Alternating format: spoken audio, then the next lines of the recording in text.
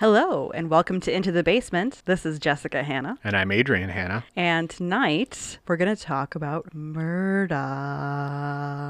Yeah, we are. I'm so excited about this episode because, well, first of all, this is a two-part episode, so get ready for that. This is one of two, obviously. Strap in, folks. We are going back to my favorite time period, which is the 1920s. The Roaring 20s. The Roaring 20s. It is, people were having a good time. They were drinking booze and being free, and I'm excited. But this story has nothing to do with drinking booze and being free, though. So It's about murder. It's about murder. So let's get started. All right. In the 1920s, Chicago was a violent and crime-riddled city. Yeah, we're going to Chicago. It's even better. Like, we're not only just going to the 1920s, we're going to Chicago in the 1920s. It's like, how did you determine that there was a murder? There was murders everywhere all the time. I'm just about to talk about that just now. The gangsters who gained their power through illegal booze, like Joe Torrio, Al Capone, and their rivals, fought it out on the streets, unafraid to use lethal force. Yeah, it's like that was the time frame in which the streets of Chicago were just covered in blood Yeah. Constantly. Not only- Chicago started a new sewer system in the 20s just so they could get rid of all the blood. Not only that, the corruption of city officials going all the way to the top, and Mayor Big Bill Thompson, if you know anything about Chicago in the 1920s, Big Bill Thompson was corrupt AF. So this is like Tammany Hall levels of Yes. corruption. Oh, yes. Nice. Was rampant and obvious. Daily muggings, physical violence, and even murder were so common that to make the front page, the crime had to threaten the very bedrock of the city. And that was just covering the mayor.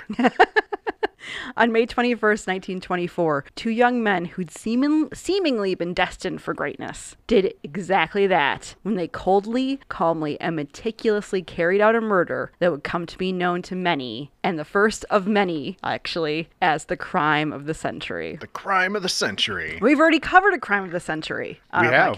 podcast. The girls in New Zealand. That was also a crime of the yes, okay. century. And also the O.J. Simpson trial was the crime of the century. Yeah, and but- also the kidnapping of the Lindbergh baby was the crime of the century. So there's at least four. Three in the U.S. For this century. For the 20th that century. century, yeah. So now, who am I talking about? Well, I'm talking about Leopold and Loeb. That sounds familiar Yes, to me. and many of you out there probably know about Leopold and Loeb. So let's get into them. I don't know anything other than that I'm vaguely familiar with the name.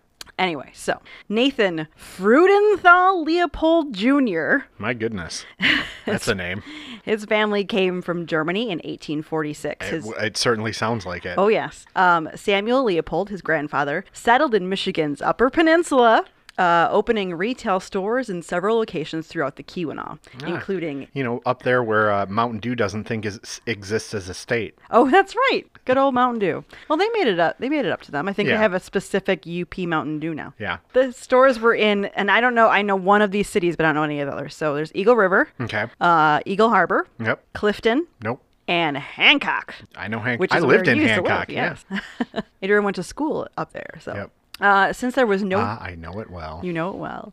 Since there was no train connecting the Keweenaw to any large metropolis, There still isn't. getting supplies became a struggle. So Samuel decided to change things up. He bought a steamship in 1867 to carry supplies from Chicago, and was so successful he was able to buy two more, the SS Ontonagon and the SS Peerless. And soon after, he abandoned the UP because, well... There's not much up there. There's not much there. And the copper mines maybe weren't doing, maybe they were, I don't know. But maybe he made enough money that got the F out of there and moved to Chicago.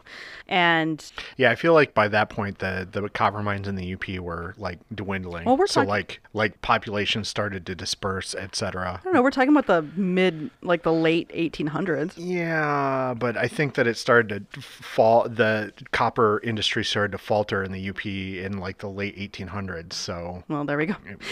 yeah. So he moved to Chicago and continued running the business, which was the Lake Michigan and Lake Superior Transportation Company. I looked it up. I couldn't find, it clearly doesn't exist anymore. What it came up when I looked it up was the Badger and stuff. Lake Michigan. Like car Lake ferry. Michigan car ferries, yeah. So After Samuel's death, Nathan Leopold Sr. took over his father's business, and for good measure, he started a second business manufacturing aluminum cans and paper boxes, which is Okay. so... I always think we should get into something simple like that, like paper clips or something. You make a ton of money. He married well, started a family, and in 1915 moved to a 3-story mansion in Chicago's wealthy Kenwood neighborhood. Kenwood is where President Obama lives. Okay. So we're talking, it's still pretty nice. Yeah. Yeah. I mean, like, you think about like neighborhoods in big cities like that, and it's like, one day this is the hot, fancy, highfalutin neighborhood, and the next day it's like a slum. And then, the slum, or what used to be a slum, is now the fancy, highfalutin neighborhood. I am certain that because this was a wealthy then, but I'm certain this neighborhood has probably been bad and good and bad and good because there's big houses there. Right. So there's still mostly what I was reading. Still, most of the houses are one family, A single unit? family homes. So so the Chicago's elite pretty much live in Kenwood still. Yeah, I would say if they're all still pretty much single family They probably never homes, lost it, it's yeah. never been anything but a nice neighborhood. Well, by 1915, 11-year-old Nathan Jr., the youngest of 3 boys, was ready for a change. He'd been attending public school. Even though his family was wealthy, for some reason, I think where they were living, they didn't really have access to a nicer school. He'd received endless teasing for everything from the fact that he was very studious, that he was shy, that he was unathletic, to the very real embarrassment that his governess would come to school and meet him to walk him home every day after school. So, Nerd. yeah, I'm sure he heard that a lot. So the idea of going to school with boys who were similar in class to him, similar in thought and interests and things like that must have been pretty great. Yeah. Babe, as his family and close friends called him, grew up pretty lonely. He'd been a sick child, confined to his bed. His brothers were several years older. This is still Leopold. This is still Leopold. Okay. Leopold Babe Freudenthal. No, wait, I'm sorry. Nathan Babe Freudenthal Leopold Jr. That's a mouthful. Yes. I understand why they call him Babe. Yeah, they're like, Babe? Hey, Hey, babe. So his brothers were several years older than him, only about 5 or 6. But that's still a lot when you're little, you know? It's old enough that, you're not going to be like friends or anything. Yeah. So. So he had no natural playmates, but he was close with that governess who always met him after school. Her name was Matilda, and he called her Sweetie. Sweetie was a German immigrant who basically replaced Leopold's mother, who stayed in bed with a mystery ailment. Sweetie, But I need my medicines. I'm a sick boy. here's the other thing about Sweetie, honey. Sweetie, honey. She was a pedophile. Or at least she probably was a pedophile. There was a lot of rumors and a lot of confirmations by other household staff that she was definitely bathing and had some sort of sexual relationship with Nathan's older brother. And it was pretty clear that some sexual stuff was going on with Nathan too. Sweetie, I don't think that taking a bath 3 times a day is normal. Shut up, Nathan. Despite this, Nathan adored her. And Well, yeah, she was like sponge bathing him like 3 times yeah, a day. I mean, she came, I think, she came to them when he was like 10, and then, perfect time period for her to start Grooming him. yes. Yeah. So when she did leave after a few years, it broke his heart. At school, he had no interest in sports, and he had an IQ of 210. Jeebus. Yeah, he was fucking, like, when we talk about geniuses, Leopold is a genius. He tended to repel people because his personality was eccentric. He was pompous. He was pedantic. He was so smart that he was basically an alien. Yeah. Yeah. Exactly. Yeah. He was just difficult to be around as well. And he was also spoiled, I'm sure. Oh, sure. Pampered. Yeah, however, after enrolling at Harvard School for Boys, he was able to make some friends, particularly those who shared his interest in ornithology. Okay.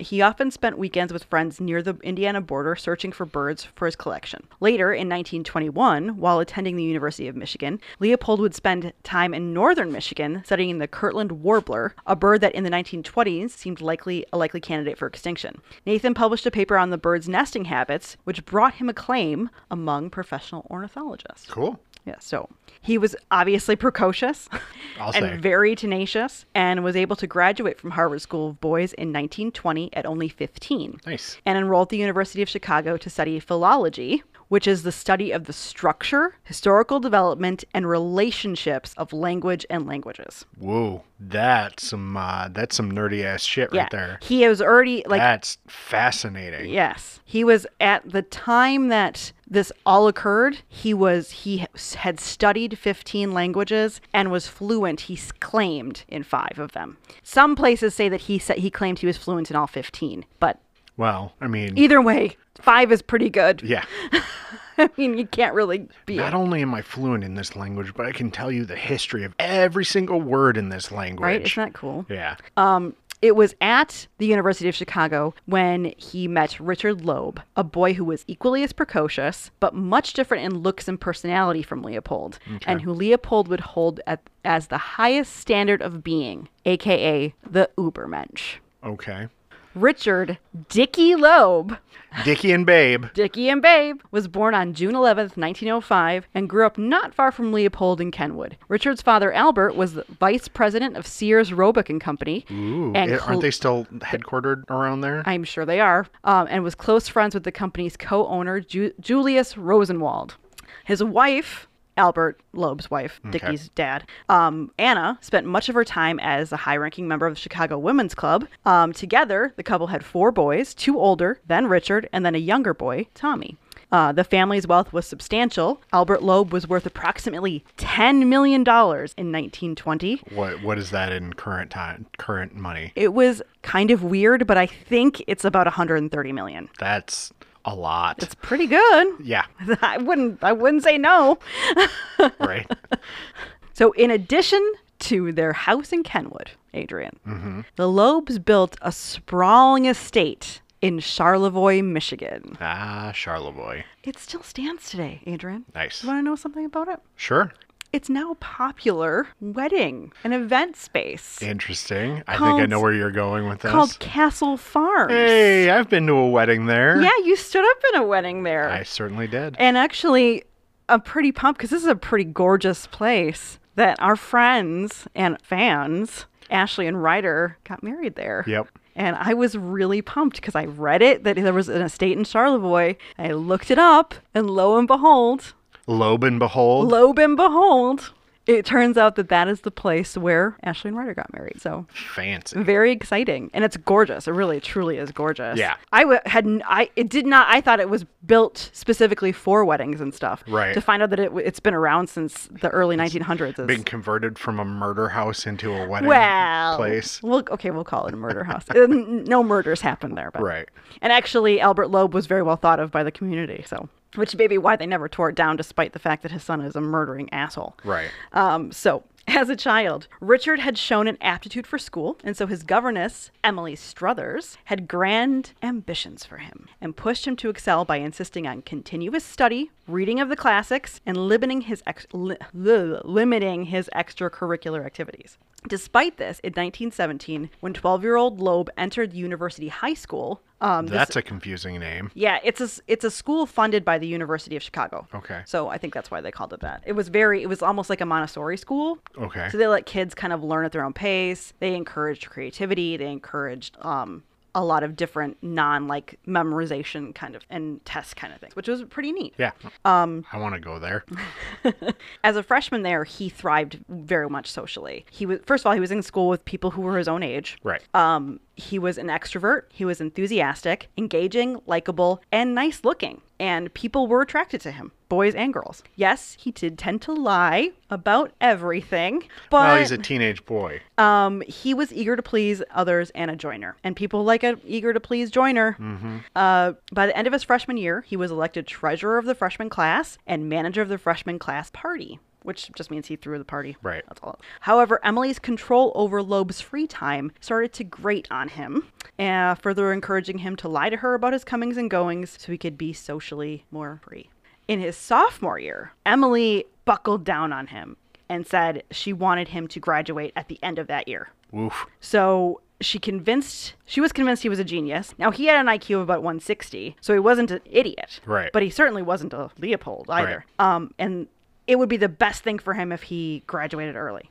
His teachers, and probably Richard, were like, that might be a little hurtful to a boy of 13. And that's a lot of coursework that he'll have to do then, and a lot of stress. So she was like, I don't care. I don't care. Yeah. And she basically made Richard the most stressed out little 13-year-old that can possibly happen. So, and he gave up any limited extracurriculars he was already doing. He was in the literature club. He had to quit that. And now he had to concentrate solely on graduating early. He did it, but at what consequence? Because it was only 4 days after his 14th birthday. Ugh.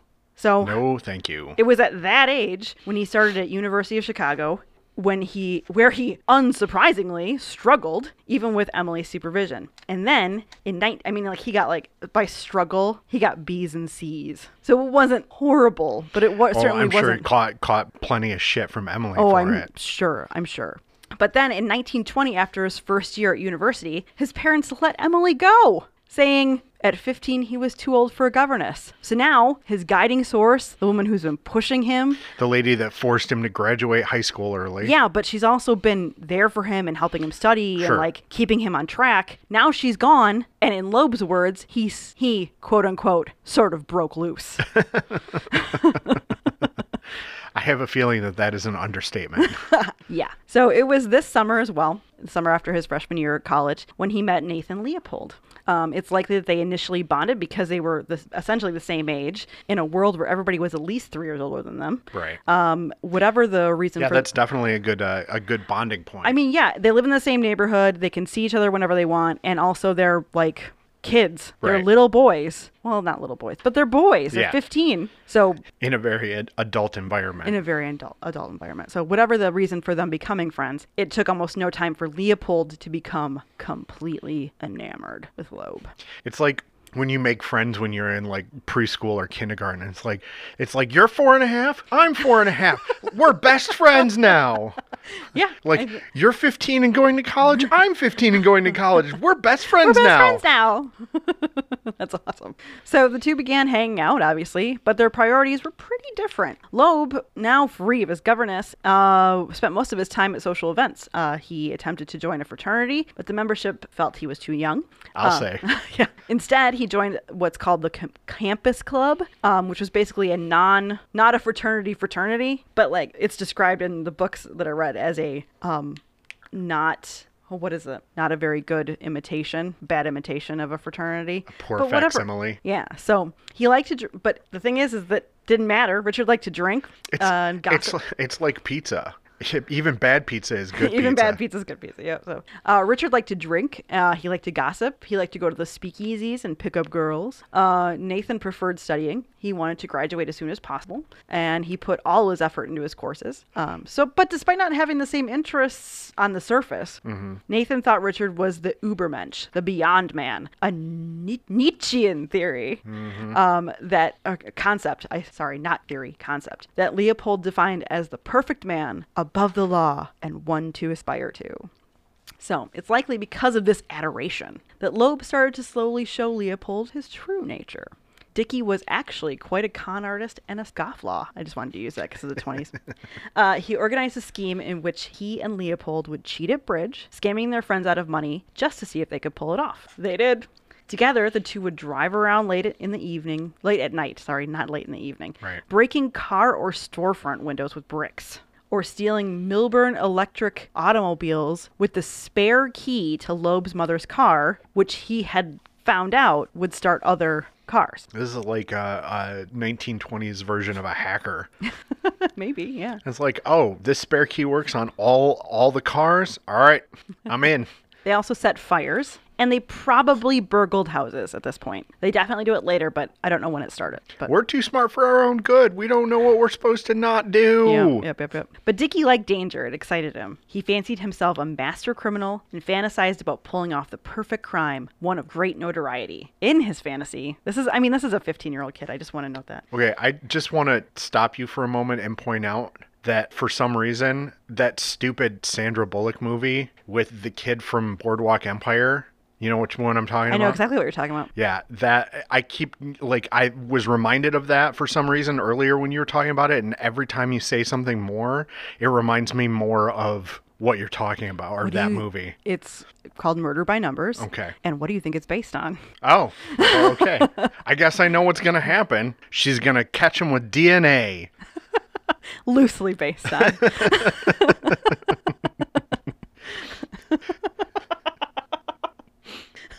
Okay. So Dickie fancied himself the master criminal. Perfect. Gonna commit the perfect Gonna crime. commit the perfect crime. And he had in addition to that, he had a fantasy that went along with it. And that fantasy is that he is eventually caught and young women come to see him in the prison. A crowd that's filled with young women. It's not just young women. Right. And they watch while he's whipped by guards. That's weird. I think he liked the idea of performing somehow, of being idolized. That's what he founded Babe.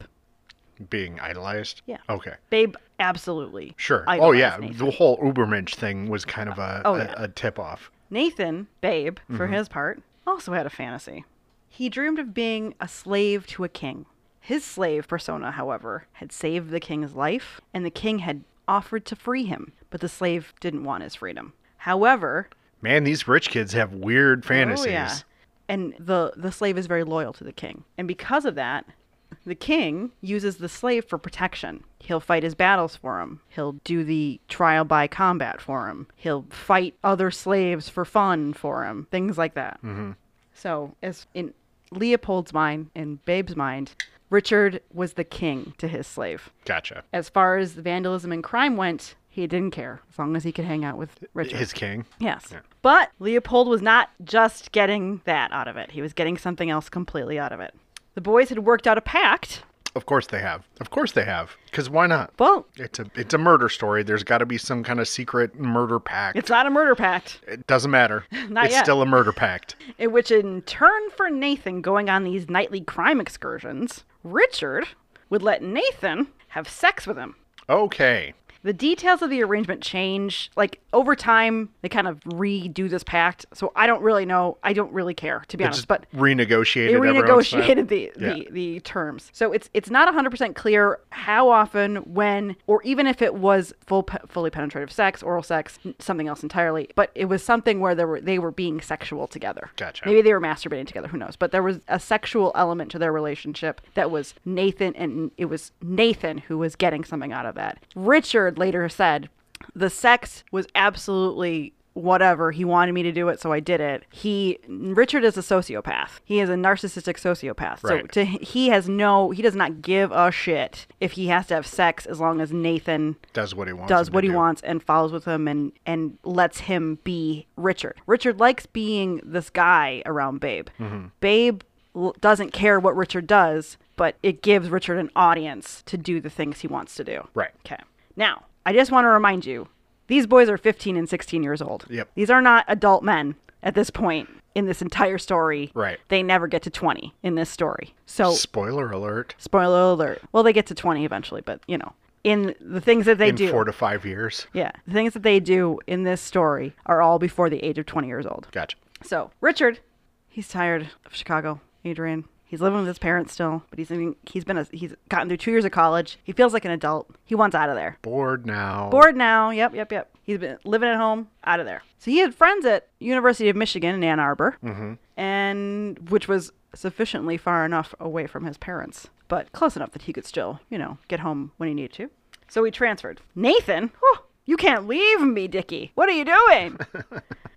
He's so completely attached to his best friend, quote unquote, decided to transfer with him. However, while Richard began to bloom far away from home, Nathan fell apart. But there's reasons for it. He got scarlet fever before classes even started. Well, that'll do it.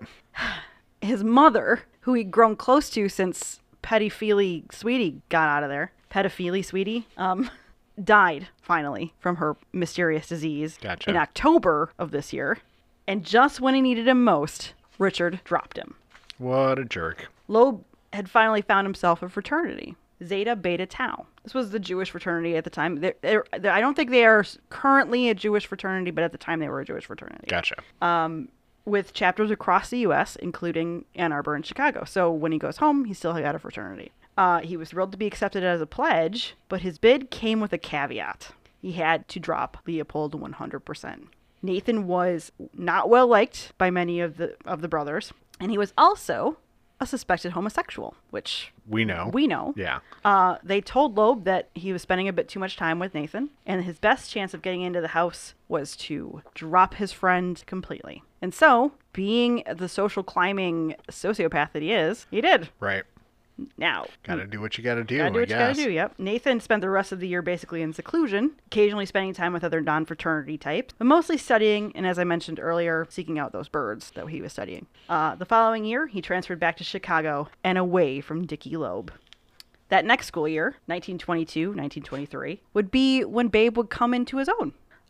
He made friends. He joined Circolo Italiano, an Italian culture club, and the Classical Club, a literary club. He made excellent grades, including an A in classical Sanskrit. Wow. Yeah, fucking, this dude would have been amazing if he hadn't been also... Well, I guess when you don't have the internet, what else are you gonna do but like study languages and cultures and stuff? I guess so. I don't know. And he received an honor of Phi Beta Kappa, which I think is just a big National Honor Society. Gotcha. When he graduated in the spring, he chose law school as his next step. He would start at the University of Chicago and hopefully move on to Harvard Law. And all before the age that he was legally allowed to vote. Well, this is in 1922, Babe turned 18. So Yeah, technicality. Richard came back to Chicago in 1923 after he graduated, the youngest graduate in the history of UNM at 17. He still holds that, is my understanding. UNM? U of M, University of Michigan. Okay, you said UNM. I did say UNM, U of M. Okay. It sounds weird saying that. U of M? Yeah, U of M. Anyway, as a student, he lost focus and become a bit of a drunk. Many people couldn't even tell whether he was drunk or sober. I mean, good on him. It caused him to be censured by the fraternity, losing his and he lost his upperclassman privileges. Yeah, his fucking fraternity. You're so drunk that your fraternity says, "Yo, dude, tone it down a notch." They took away his membership privileges, his upperclassman membership privileges because of it. When he got home, he enrolled in, I don't know why, he went back to school. He doesn't fucking like school, but he enrolled in graduate studies at the University of Chicago with a focus on history. And then he reconnected with good old Babe. Of course he did. And the two fell right back into old habits. They fell back in love. I don't think Richard ever loved Nathan. No. So the boys, now 18. Now both of them are 18. Okay. Babe will be 19 in a couple of months, but regardless of what they got up to when they were younger, had taken to burgling. Dickie got in his head that he really wanted to burgle Zeta Beta Tau. He really wanted to go up to Ann Arbor. Censure me, huh? Yeah. I'm gonna steal all your shit. And I literally have that maybe for revenge for the treatment he'd received, but maybe just for the thrill of stealing from people who he knew. Mm-hmm. And that's kind of part of, based on a couple of things he took.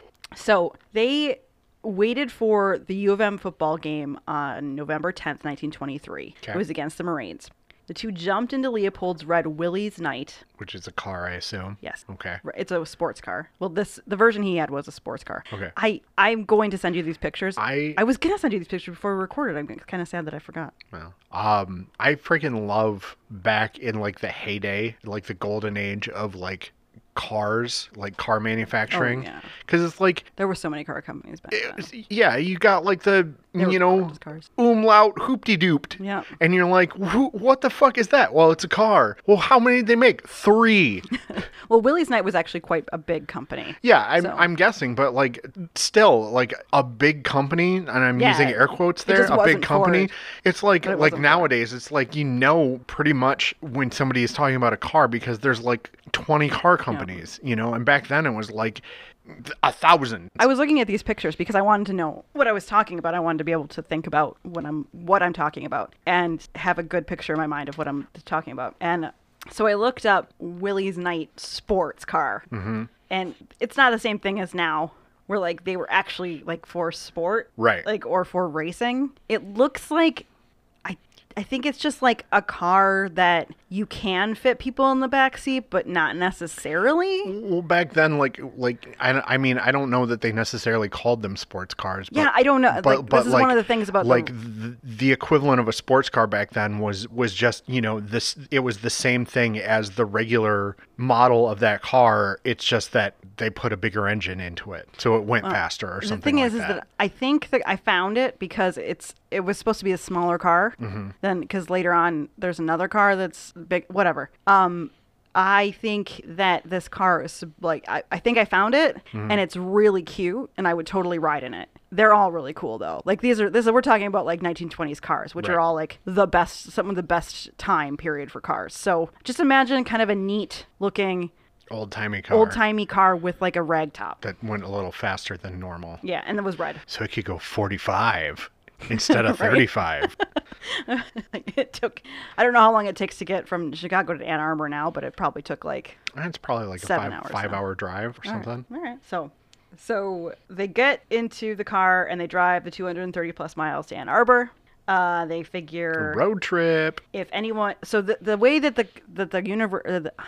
way that the fraternity house is set up is this. I think you boys probably would have liked this better when you were in school. The bottom floor is your standard kitchen, you know, common area, game room, things like that. Second floor is jackets, bathrooms, kind of, you lay your shit down, you get dressed there, powder rooms and stuff. Top floor is bunk beds. Gotcha. So everybody just sleeps in the same thing, okay? So they've got 2 stories in between. Unless somebody's awake, Right. they're probably not going to get disturbed, Right. okay? So they go in, they figure if anybody comes downstairs, Dickie will just say he was there for the game. Right. I mean, they went on the right night, right? Right. I put go blue or something. After that. Is it blue and gold? It's blue and gold. Yeah. So, but it was a lucky night for Leopold and Loeb. Nobody woke up. After all, U of M had beaten the Marines 26-6, and I'm sure that there was a raucous party afterwards because apparently there were beer bottles and liquor bottles spilt all over the place. I feel like there was the author of one of the books I used, kind of used some of their own storytelling ability. Right. They're like, oh, there was probably empty bottles of booze all over. I mean, it was like a fraternity house in the 20s. It probably wasn't that obnoxious. Well, it might have been. Maybe it was.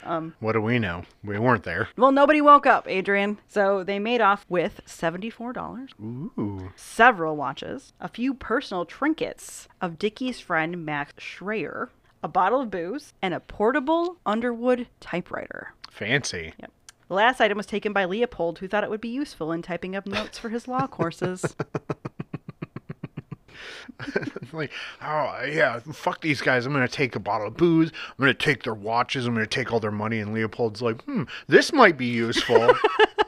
That's literally. Actually, Dickie talked to Max Schreier like the next week, and Max was like, he took stuff that only mattered to me. They took like some award he received. They took like something really a couple really personal things to him. And so I think that Max Schreier was somebody Dickie really didn't like, and he wanted to stick it to him, or he was one of those guys who was like, stick it to the max. Stick it to the max. Now I'm just thinking of the Max from Saved by the Bell. Saved by the Bell. So after they left, they attempted to burgle another fraternity house, but it just wasn't as personal. What happened was they managed to get a camera, but then like they heard somebody shuffling upstairs or something, and they left. So they just didn't want to get busted. Right. It was on the way home, Adrian, that the subject of the perfect crime came up again. Richard, already bored with the night's crime, Right. had been way too easy to pull off, thought their next big crime should be the big crime. The big one. Richard knew. And not New Orleans. Not New Orleans. Richard knew he could pull it off. He was such a master criminal. He knew he could pull it off. But it had to be challenging as well to make it all the better when they got away with it. They should kidnap a child, ask for a ransom to make it more complex and interesting, and of course, to avoid detection, the child would have to die. They kidnapped the Lindbergh baby, didn't they? That's not for like another 10 years. But they still got away with it. It's still unsolved. No, it's not. They solved the Lindbergh kidnapping. Okay. I'll take your word for We'll it. do that another time. Like, there's some questions. There's some conspiracy theories about the Lindbergh baby. Of course there are. But it's... Of course there are. Well, he was. Whatever, not the point. We'll do it some other time when I want to cover dickheads from the 1930s. How about that? Let us know on social media if you want us to cover the Lindbergh case. Oh, if you want to hear me talk about what a piece of shit Lindbergh was. I want to hear that. You guys should totally let us know that we should do that case. So over the next few months, the two discussed it further, Adrian. They had to discuss the child. Of course they did. The child would have to be from a wealthy family. And the parents would actually want to pay the ransom. They had discussed one option of a kid who they didn't think the parents would pay because the dad was too cheap or they didn't like the kid or something. It was really like, wow, that poor kid. We should steal this kid. No, that kid's a turd. We're not getting any money for him. Should they kidnap a boy? Should they kidnap a girl? Now, Nathan thought it should be a girl because he also had a fantasy. Blech. Another fantasy Of raping a girl. His fantasies are starting to turn so pedestrian. Well, a bunch of German soldiers raping a girl. If that doesn't make you feel better. Okay, I guess. No, it doesn't. Anyway, so Richard was like, "Fuck no, dude, I'm not into that." So no, thank you. So we can like Richard for that. You can pretend to be a slave to my king, and I can pretend to be committing a crime and going to prison and getting whipped in front of girls. But like, we're not raping anybody. That's right. Get that shit straight out your head. Yeah, he totally rejected it. I'm a sociopath, and I disapprove of this message. Exactly.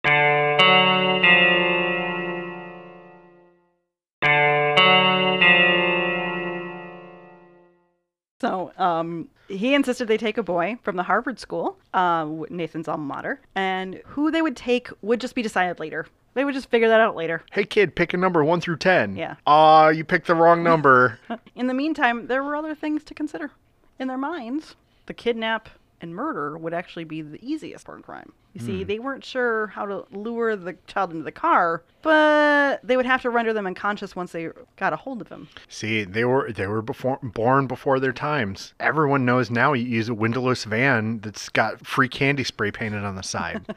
That just works. Yeah. Well, they thought they should maybe use chloroform to knock somebody out. Nathan had used it on some birds. And himself while he was masturbating. Chloroform used to be like really easily accessible. Oh yeah, you could buy it at the chemist. So weird. But you used to be able to buy heroin at the chemist. You know, later on he buys hydrochloric acid. From the chemist. From the chemist. Yeah. Yeah. So. No big deal. Oh, what are you going to use it for? I'm hunting rats in my basement. Okay. So that's how they... I need a grenade too. For those rats? Yep, they're real pesky. I'm going to blow my house up. Just the basement. Just the basement, yeah. So basically, they wanted to share responsibility for the murder. So they were trying to figure out how... Alfie doesn't like that. No. Alfie doesn't like that. It's like, no, you don't share. You don't share responsibility for murder. Sharing is stupid. I'm a dog. I disapprove this message. So they decided that they would use a rope to strangle the child. Okay. And each one of them would hold one end of the rope. Oh my God, that's so stupid. They're fucking 18. Right. So they would drive the corpse to an area near Wolf Lake, by the border between Indiana and Illinois, where Nathan often went birding. And there were train tracks there that had a drainage pipe underneath. Where they could just dump the body? Where they could just dump the body. So they thought the trickling of the water would help the body decompose too. And that nobody would ever find. See, one of them should have studied chemistry in university instead of philology. Dead languages. Yeah. So to get the money would be more complicated, okay? They decided to ask for $10,000. And to get that money would take a great deal of complexity. Through a series of phone calls and notes, they would get the father of the child to throw the money off the Michigan Central train from Chicago to Boston. The father, would be instructed to board the 3:00 p.m. train, because the train went through it every day at 3 o'clock, walk to the rear carriage, look in the telegraph. This is all, like, before all this, there'll be a series of phone calls and letters. So there's going to be it's not complicated at all. It's super simple, you guys. Super, super simple. So he would look in the telegraph box at the back carriage for a letter that would then tell him to throw the ransom from the train 5 seconds after he passed the red brick tower of the Champion Manufacturing Company. Okay. The boys had tested the drop and knew basically where the money would end up. So they plan this out, but you've got to get all the way to the end of the rainbow to get this money, right? Like, the dad has to be fully committed to this. It's like a Leslie Knope overcomplicated scavenger hunt. Yes. Now, they also had a plan for like if it was clear the police were going to be there, they would just drop it, things like that. Anyway, so that's the plan for the ransom, okay? Okay. But there were other preparations to be made. Like figuring out what kid they're going to kidnap. I mean, you'd think, but whatever, Adrian. It is what it is. That's besides the point, Adrian. So Nathan's car was quite distinctive. We talked about Nathan's car. Right. It's a red Sporty Willys Night, sporty being relative, and would very likely be noticed. Right. Anywhere they went, people would be looking at the car. So they wanted a less obvious car, and so they decided to rent a car. Okay. But they couldn't very well rent a car in their own names, could they? No, certainly not. So they decided to set up a fake identity. Take that, Mohammed Salame. So on May 7th, 1924. So the planning starts in November. We're into May now. Okay. They've been planning this for months. Nathan strolled into a local Hyde Park bank to open a checking account in the name of Morton D. Ballard. Morton D. Ballard. Yeah. Okay. Posing as Ballard, obviously, Nathan had told the cashier he was a salesman from Peoria and wanted to set up an account. The clerk asked for a reference, but Mr. Ballard did not have a local person. He had a couple from Peoria, but nobody local. His address was also a Peoria address, but he told them that I'm going to be staying at this hotel, so use that as my address. The clerk thought it was a bit peculiar, but on the other hand, Nathan had a $100 bill. Right. And Hey, man, money talks. it wasn't the clerk's business anyway, you know? Right. So we opened it up for him. However, he did make a note on the account to be careful against uncollected funds. So he was, washing his hands. Well, he was Covering his ass. covering his ass. Yeah. Then it was Richard's turn. The same day, he strolled into Chicago's Morrison Hotel with a suitcase full of books. For some reason, he put shit in the suitcase I don't know. And told the front desk clerk that he was Morton Ballard, a traveling salesman from Peoria, and needed a room for the night. After being shown to his room, he waited about an hour, left his suitcase in the room, and went back down to the desk. He told the clerk he would likely be doing more business in the area, and wondered if any local mail sent to him at the hotel could be held for his return. The clerk was happy to do so. 2 days later, on May 9th, Nathan once again pretended to be Morton D. Ballard and strolled into the offices of a car rental company. He had $400 in hand, along with his passbook from the Hyde Park State Bank. He told the agent at the rental agency the same spiel, that he was a traveling salesman from Peoria staying at the Morrison Hotel, and that he needed to rent a car to visit some clients. He was willing to put down a substantial deposit for the car, $400, and could provide 4 references, 3 from Peoria and 1 locally. And that if he'd like to call the local source now, that would be fine, that his number was Calumet 4568. When the agent tried to call the number, it wasn't in service. Dun, dun, dun. Nathan realized then that he had spoken wrong and said, "Oh, it's Calumet 4658. And so this time, the source answered, identifying himself as Lewis Mason, and gave Morton Ballard a glowing reference. Richard was actually at a lunchroom waiting for the call and answered so quickly he almost knocked a stool over when the phone rang. So Nathan took the car. I got it. It's mine. It's for me. It's for me. So Nathan rented the car, drove around for a little while, and returned at about 4:30 p.m. just to kind of establish that he was a trustworthy guy. Right. And when he paid his bill, he asked the man to send any mail to the Morrison Hotel. Now, this is because Richard's actions here are super weird. So he's on the 7th, rented a room for one night, and left a suitcase of books for some reason in the hotel. And so he comes back 2 days later, so he's going to settle his bill 2 days later and get his suitcase. But then he gets into the hotel room and his books are gone. Yeah, because you were supposed to be there. My dude, you rented the room for one night. Yeah, so his books are gone and he kind of panics and he runs out without paying his bill and without asking about the suitcase. I think he's worried that they found him out, but really they're just like, there's a fucking suitcase. And it's like, oh, the room's not supposed to be rented out. Yeah. There's a suitcase. Wow, the suitcase sure is heavy. I'm taking it down to the front desk. Yeah, they can deal with that's literally all it was. But Yeah. but this is where their youth is really clear. Like it's really like you've done a fine job. Nobody really cares that much. Dude, this is like mad props to these guys. This is some serious. I mean, like you were good planning, like you were saying that they were like they had all of these things that they had to do before they actually did everything. And I was kind of joking around, but like seriously, like that's some good planning.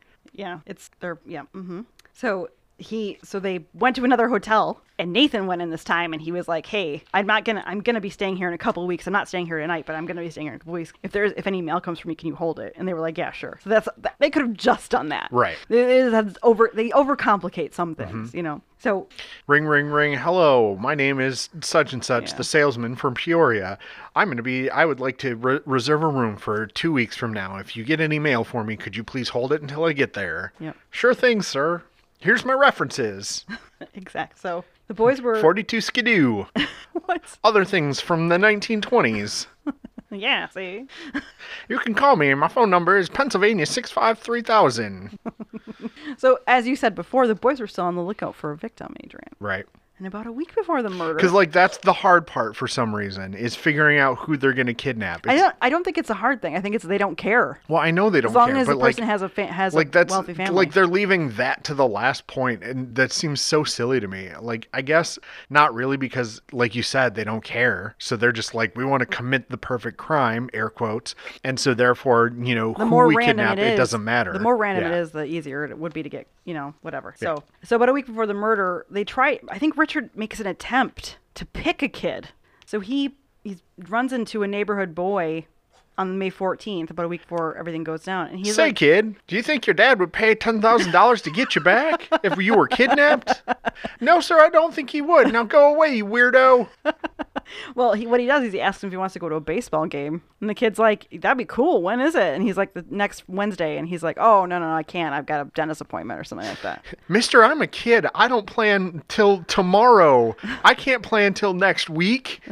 Now get out of here, weirdo. But apparently it wasn't a big deal. They just went on with it. So then that weekend, Nathan goes spurting over by Wolf Lake. And Richard just kind of bums around and is Richard, probably goes out with a girl or something, and you know, whatever. So then that next Tuesday, May 20th, Richard goes to a hardware store, and he purchases a chisel and 35 feet of rope.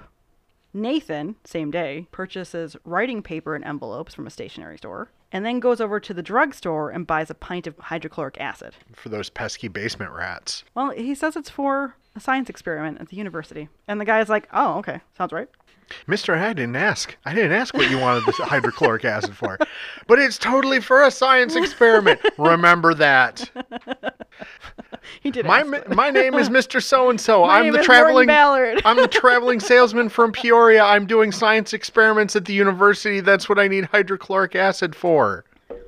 Here, have my suitcase of books in payment. Here's my reference. Please call them, but only during business hours. I mean, normal times that a person would be by their phone. So once they had all their supplies, they went to Nathan's house, because why wouldn't you? And using the Underwood typewriter that Nathan stole from Zeta Beta Tau. Figured that was coming back. And without knowing who they'd be sending it to, they wrote the ransom note. To whom it may concern, your daughter/son has been kidnapped.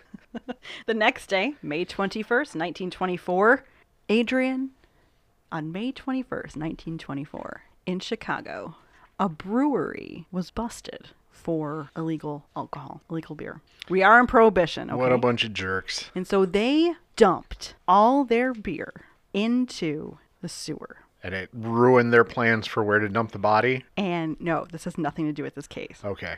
And it caused a geyser of beer to explode in the middle of Chicago. That sounds like a dream I've had. It was like the first line in one of the books I read, and I was like, are you fucking kidding? I looked at newspapers for that.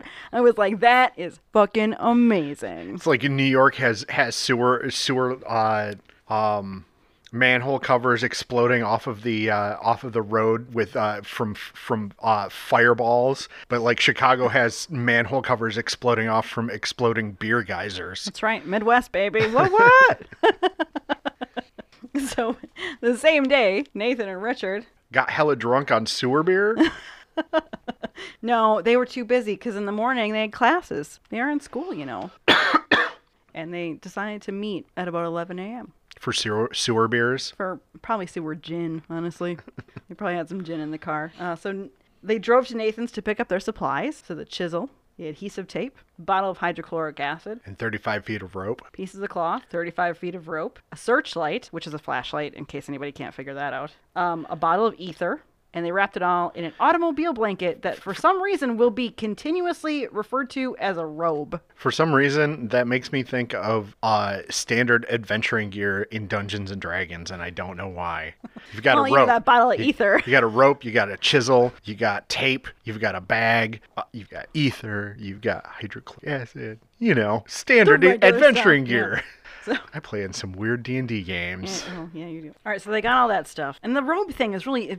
Okay, so I looked at 3 sources. 2 most are my main sources. And Leopold and Loeb, Crime of the Century. Okay. And For the Thrill of It, the story of Leopold and Loeb, or whatever. I don't have it right in front of me. Okay. I'll tell you what they are later. And these accounts differ pretty substantially because they were written at very different times. So Okay. The Crime of the Century was written in 1970-something for the first time, and then it was updated in 1999. Gotcha. Then For the Thrill of It was written in 2008, and so it was... That's certainly a gap. Yes, because they found the files in like a basement in the Chicago courthouse or something. And so they had Okay. I think that when they were released, people were all over them. So they started writing books, which is pretty neat. But the Crime of the Century refers to this thing as a robe. Mm-hmm. Like everybody calls it a robe. Like the people at the time were calling it a robe. But then it's referred to as a car blanket as well, an automobile blanket. Interesting. So I don't know if those like blanket and robe were just like interchangeable at the time. Mm-hmm. I didn't look it up. I guess I didn't think to. I will look it up. I'm going to look it up in between episodes and then I'll let you guys know. Okay. So anyway, I just think it's funny that they call it a robe. Anyway, so from there they drove to the rental car agency where Morton D. Ballard Was an upstanding citizen. rented a Willys Knight 5-passenger touring car in either blue or green. There's different accounts. Why would you rent a car that's so similar? It's not. Okay. It's not similar. This is I looked it up. So a 5-passenger touring car is literally like a sedan versus a coupe. Okay. So it's like it's a little bit longer and it's actually kind of better looking, I think, than the smaller version. It's got that big nice bench seat in the back and it just kind of looks like, I don't know, it's the kind of car I would like to ride around in. It's the car you would expect to see when somebody said, "Oh, look at this car from the 1920s." Yeah, Okay. but it's not a hardback either. Okay. I think they probably make hardbacks of this. I don't know for sure, but the pictures I found, it was all like your standard cloth. Okay, so top. just because it was a Willys Knight doesn't mean that it looked similar to No. the car that he normally drove. No, it Okay. did not. And plus, it was very different color. So he drove a red car, and he picked a more standard color of either dark green or dark blue. Nondescript, you might say. Nondescript, yeah. So, but then of course, they've done a lot already today. They went to lunch. Right. So around 1 p.m., they stopped back at Nathan's where the Leopold family chauffeur, Sven Englund, was outside working on one of the family cars. Nathan asked Sven if the chauffeur could check the brakes on his car and fix them. They were squeaking quite badly and he wanted to get it taken care of. The chauffeur was not really in the mood. He was already working on one of the family cars. Right. Didn't really want to stop to do a different job. Your family doesn't pay me enough. So he offered to put oil on the brakes and then told Nathan to just use the emergency brake or something. And Nathan was like, no, I want it fixed. But then that's one account. But then the other account is that he told him that there's some really weird, like obvious discrepancies in my sources that were really messing me up. They're not important, okay? They're not essential to the story. It's like they're getting quotes wrong. Right. And I don't know why. Who's wrong? I don't know who's wrong. Adrian, I don't know who's wrong. But anyway, it doesn't matter. So he insisted the brakes get fixed, and he gets into the rental car with Richard and goes. Mm-hmm. He says, I'm out of here. Take care of the car. So, of course, Sven Englund fixes the brakes because he's the boss's kid and he pays bills. Right. And also, I don't think Nathan's very nice. So, you get him off his back. Yep. Easier if he just does the thing. All right, fine. I fixed your brakes. Now leave me alone, kid. So, this is like 1:30-ish. So, they got a couple of hours to kill because school doesn't get out till like 2:33. Right. And so they drive to Jackson Park, which is a park on the south side waterfront. Okay. I bet it's gorgeous. Sure. I haven't spent a lot of time in Chicago, but I bet it's amazing. After about an hour, they drove back to Kenwood and the Harvard School and parked on Ingleside Avenue, only an alley away from the front of the school. Nathan stayed with the car while Richard got out and walked to the school. There were some boys outside waiting to start a pickup baseball game, and Richard saw a boy named Johnny Levinson. He was about 9 years old, and he was a classmate of Richard's brother, Tommy. Johnny's father was Salmon O. Levinson, an attorney who worked on the American disarmament delegation after World War I. So it's kind of neat. And also probably has some money. So Richard asked Johnny what he was up to, and the boy told Richard he was waiting to play a baseball game. A physical education teacher briefly came over to say hi to Richard because they were about the same age, or they knew each other from school or something like that. And while they were talking, Johnny took off to play the game, which he'd actually told Richard would be at 49th and Drexel Boulevard. So oddly enough, this kid is like a fucking amazing bit of information. He's like, hey, I'm going to go play baseball at 49th and Drexel. See ya, Richard. It's like the quest giver in a role-playing video game. Right. Like you're just walking down the street and some kid comes up and goes, hey, mister, do you like baseball? I'm about to go play a baseball game with all of my friends. It's at 48th and Drexler. You should come by. Map updated. So Richard then saw his brother, ran over and had a little mini conversation with him because, well, at this point, Johnny's gone, so right. Whatever. So when Richard caught up to him, Nathan said there were some boys over on Ingleside playing in the street, and they might be good candidates, but then after they took a look, they decided they weren't worthy of being their victim. These kids are too athletic. They might fight back.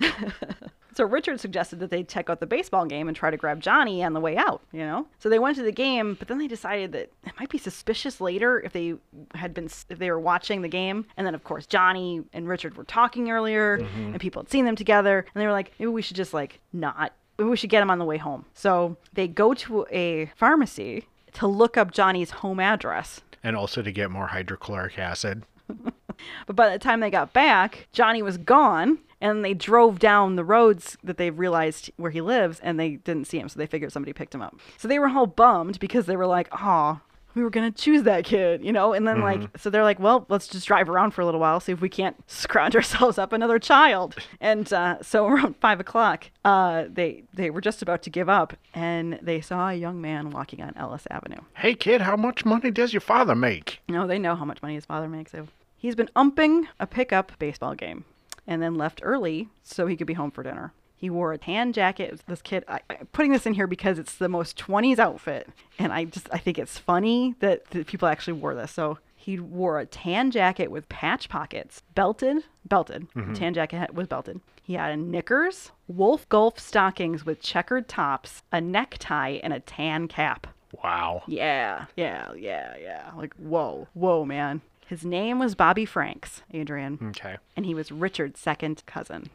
Bobby's father, Jacob Franks, was well connected in Chicago's Democratic Party. He'd come up through society, first as a trusted pawnbroker in the 1880s when gambling was still unregulated in Chicago. Okay. I feel like the terms trusted and pawnbroker haven't been used in the same sentence since that time. Well, his customer said he was generous, Adrian, and he gave up to 90% of what the items were worth when people pawned them. That's what I mean. Okay. He was trusted to the people who were using his facilities in order to get, Yes, and I'm saying that those two terms have not been synonymous with each other since then. Oh, okay. All right. So he used the money he made from the pawn business to invest money in the Ogden Gas Company. Okay. And then later he sold off his shares to the best name of a gas company I've ever heard, People's Gas, Light, and Coke Company. All right. For an estimated $1 million. $1 million then times? Then times. Yeesh. Yeah. That's a lot of money. Fucking A. That's a lot of hooch. Yep. So by 1924, he was only worth about $4 million, but still, that's a lot of money. I'd say so, yeah. If Loeb's father is worth $130 million at $10 million, $4 million's like $70 million or something, right? Yeah. 50 million or something. Yeah. Also, Jacob Franks really loved his children.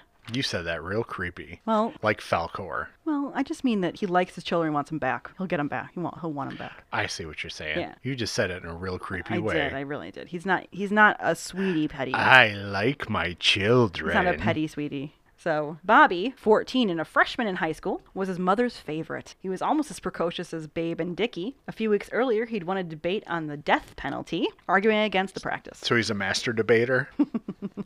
He was also athletic, enjoying golf and tennis, the latter of which he'd been playing at Loeb's house the weekend before.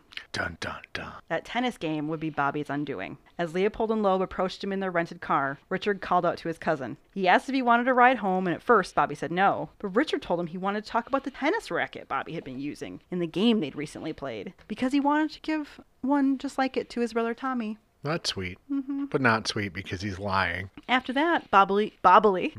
Bobby happily got into the car. He bobbily got in the car. Bobbily got in the car. So Richard quickly introduced Bobby to Nathan, who was driving, probably, and asked if he minded if they took him around the block. Certainly not, Bobby replied. Not if I get to talk about my tennis racket some more. As they drove, Richard took out the chisel. He's in the backseat. The blade of which he had wrapped in tape so he could use the handle as a club.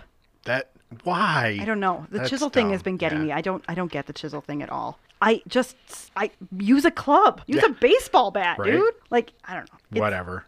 Because he's got it in his mind he's some sort of master fucking criminal. Sorry for the swearing, but he's got it in his mind he's a master criminal. And he's like, oh, yeah, like, this is my weapon of choice, chisel. Well, plus, like, that was probably the first thing he thought of. Well, how am I going to... Oh, I'll just tape a chisel. I can get a chisel real easy. I'll just tape the chisel, and then I can use that as a club. And then everybody will be like, oh, where'd he get the club from? Oh, we can't find a guy who bought a club. Because I bought a chisel.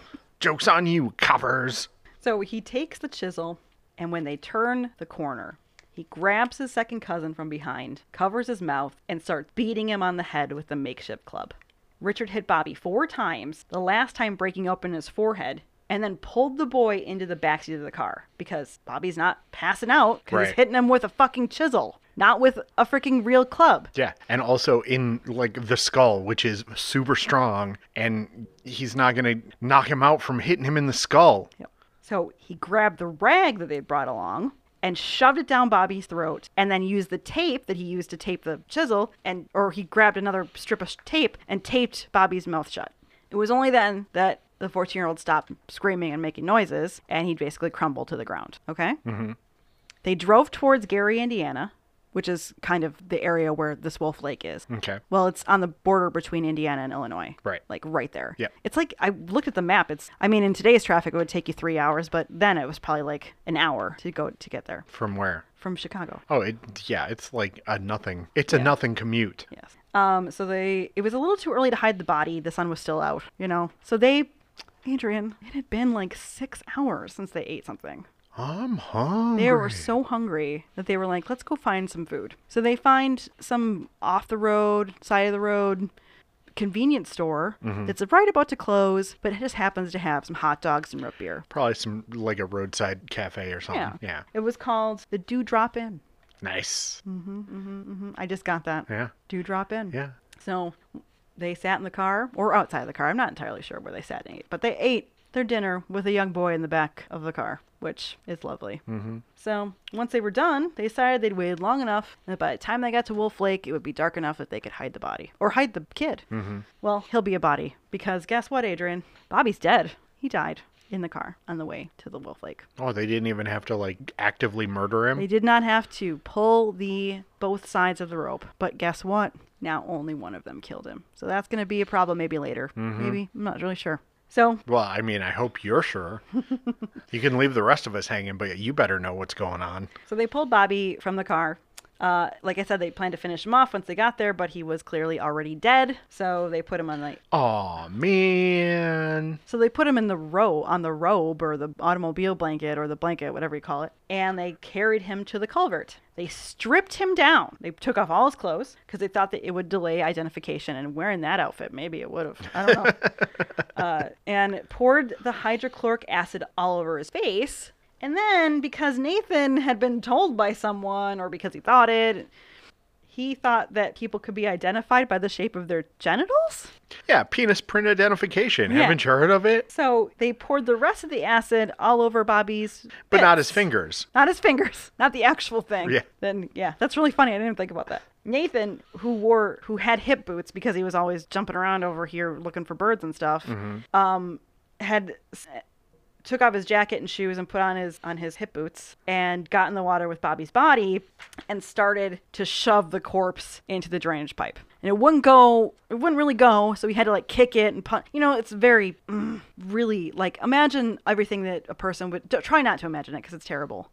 He basically shoved a body of a 14-year-old boy into a drain pipe as horribly as he possibly could. But he eventually got it in, so good for him, I guess. I don't know. But he did leave the feet slightly poking out. So not the best job, thankfully. Good enough for government work. Good enough for government work. So they go back to the car. Richard grabbed Nathan's shoes and jacket, and he grabs Bobby's clothes and the blanket.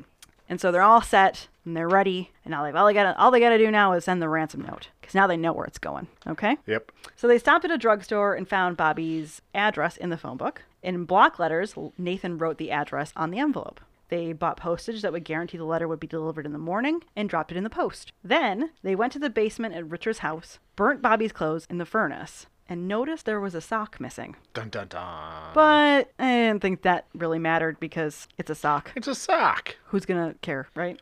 It's on the train tracks. Maybe somebody threw it out the window, Mm-hmm. The blanket, or robe, was too saturated with blood. So in their opinion, they thought that it would smell too much to burn it, so they decided to wait. They hid the robe behind Loeb's the most greenhouse. incriminating evidence that they have. Yeah, the super bloody blanket. They hide it behind the greenhouse at the Loeb house. Now, they only have one more thing to do tonight, Adrian. And tonight, they need to go make the ransom call.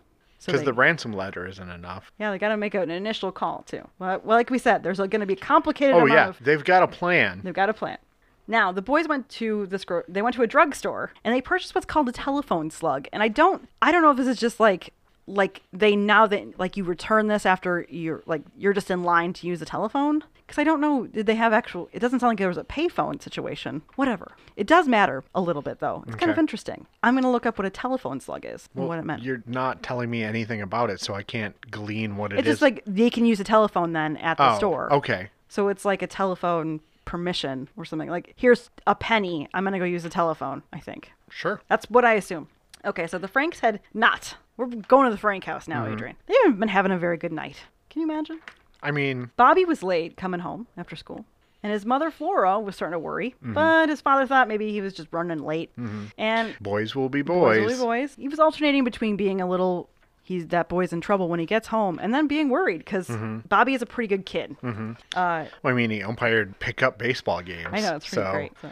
I know, that's my favorite thing is this little 14-year-old kid is like umping baseball games. Like, so a bunch of 9-year-olds are like, hey, can you come umpire our game? And he's like, yeah, sure. Yeah, I got some time. Sure, it's adorable. Why not? Let me go grab my tan jacket so you guys know I'm the umpire. I got my tall socks with the checkers on the top. What?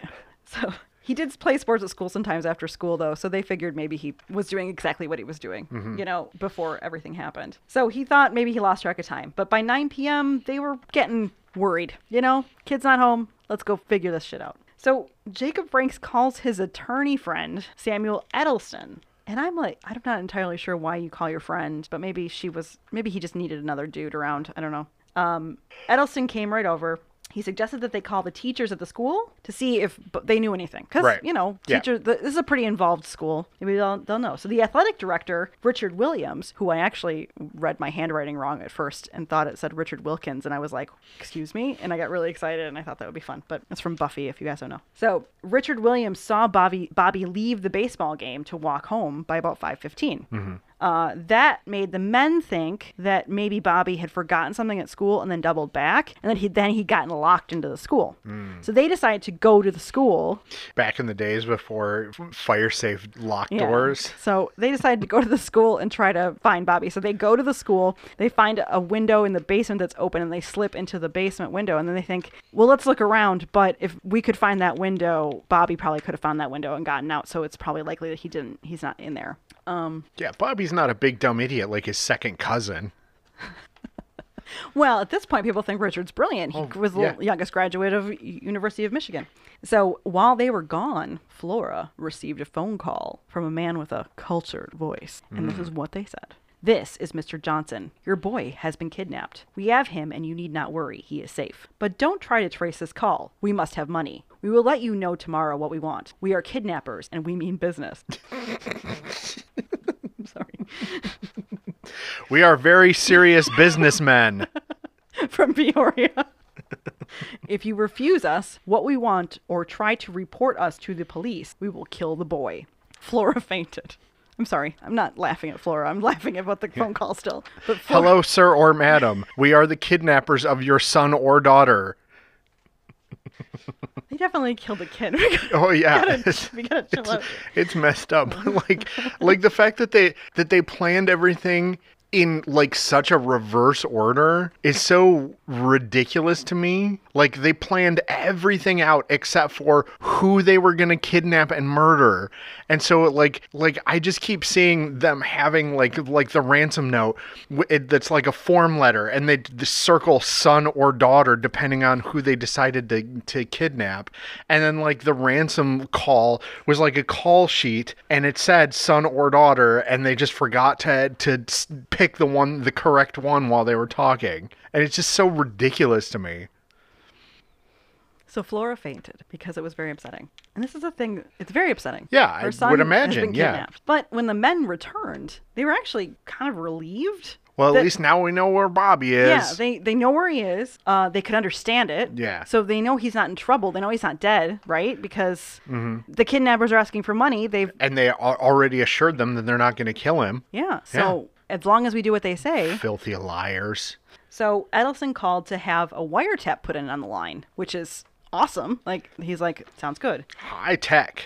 And then at 2 a.m. they went to the police. However, when they went to the police, Edelson said, I'm not entirely sure if we should be worried yet. There was a kidnapping call, but it could be Bobby messing around. It could be, his friends, something. So let's wait until the morning to really take this seriously. Okay, is basically what he said to them.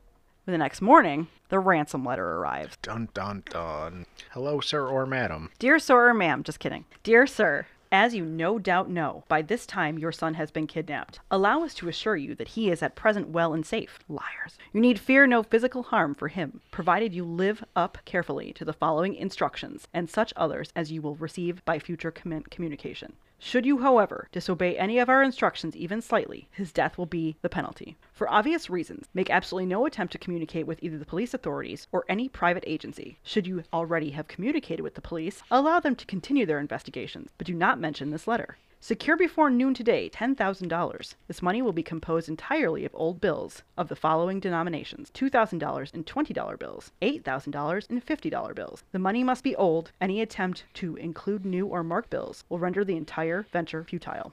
We want $10,000 in denominations as follows: 20,000 $2 bills or 5,000 $2 bills. I can't math right now. 3. Sincerely me.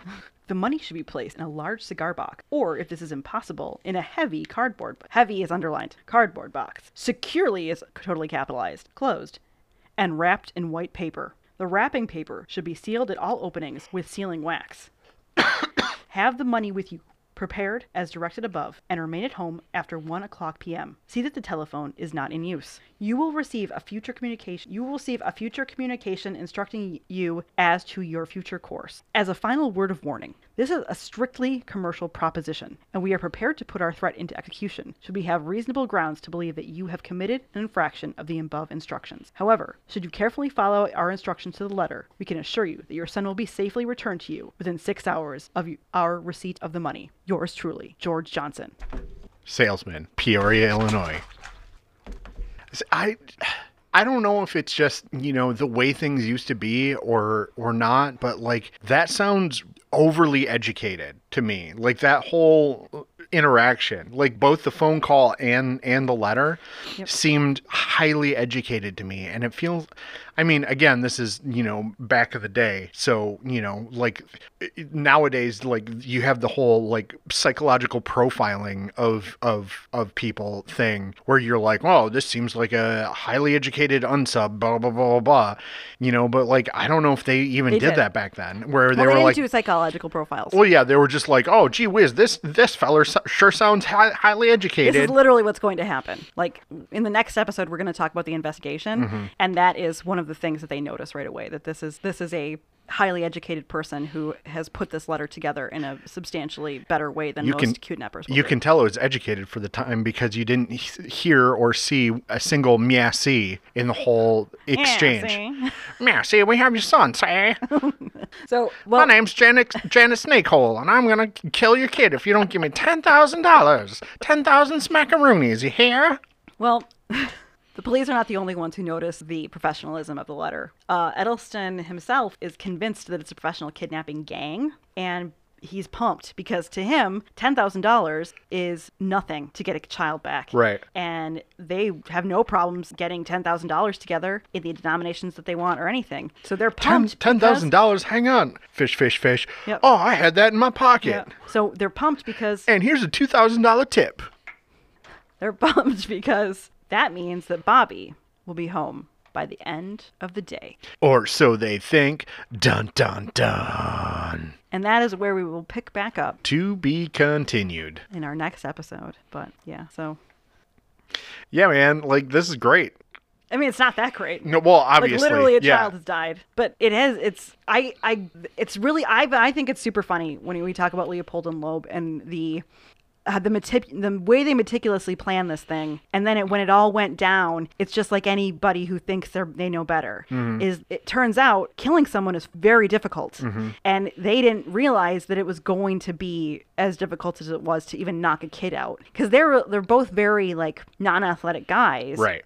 So they think that it should be easy because they've seen it in a movie or they've seen it in, a play or something like that where somebody just falls over when you hit them in the head with something. And so the idea that he gets a chisel, well, you've got to know where to hit to knock somebody out with a small thing. Blunt instrument. Blunt instrument. Yeah. So and a kid is no different than anybody. Their skulls are hard. They're especially a feisty, athletic 14-year-old. Yeah. They probably should They're have. basically an adult already. Yeah. So I feel horrible for Bobby because I think that if he not been as into tennis. hadn't been so trusting, but Yeah.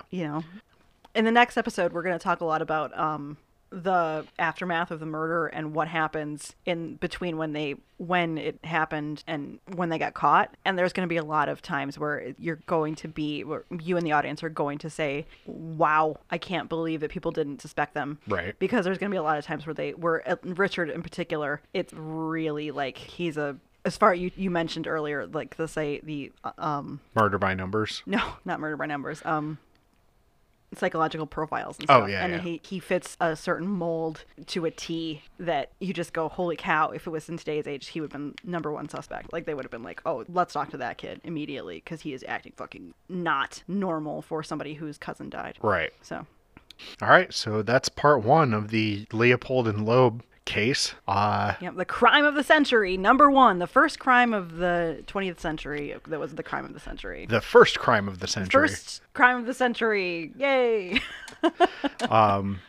So stay tuned for part 2. Yep. That will be coming out shortly. And if you want to hit us up, we are on email at Into the Basement, or The Basement Hosts. at thebasementhosts@gmail.com. We're on Twitter at Into the Basement, Into the Basement. and we're on Instagram at Into the Basement Podcast. So So if hit us up. you want to let us know some stuff, hit us up. Say hi. We've had a few people contact us. It's been very nice. Thank you and hi, and thank you for listening.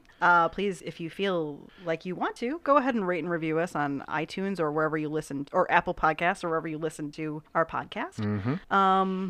If you feel like donating, you can go to anchor.com and Into the Basement. I think we've got a donation page. We do. I mean, you don't have to if you don't want to, but we're happy. That's what donation means. That's what donation means. And again, thank you for listening. And I really enjoyed doing this case. It's been really fun. I really like these older cases. I think they're great. They are great. I mean, they're not great because kids died. Wow. Kid died, but As far as discussion wise, they're pretty great. Yeah. So have a wonderful, wonderful day. Thank you so much. Bye. Bye.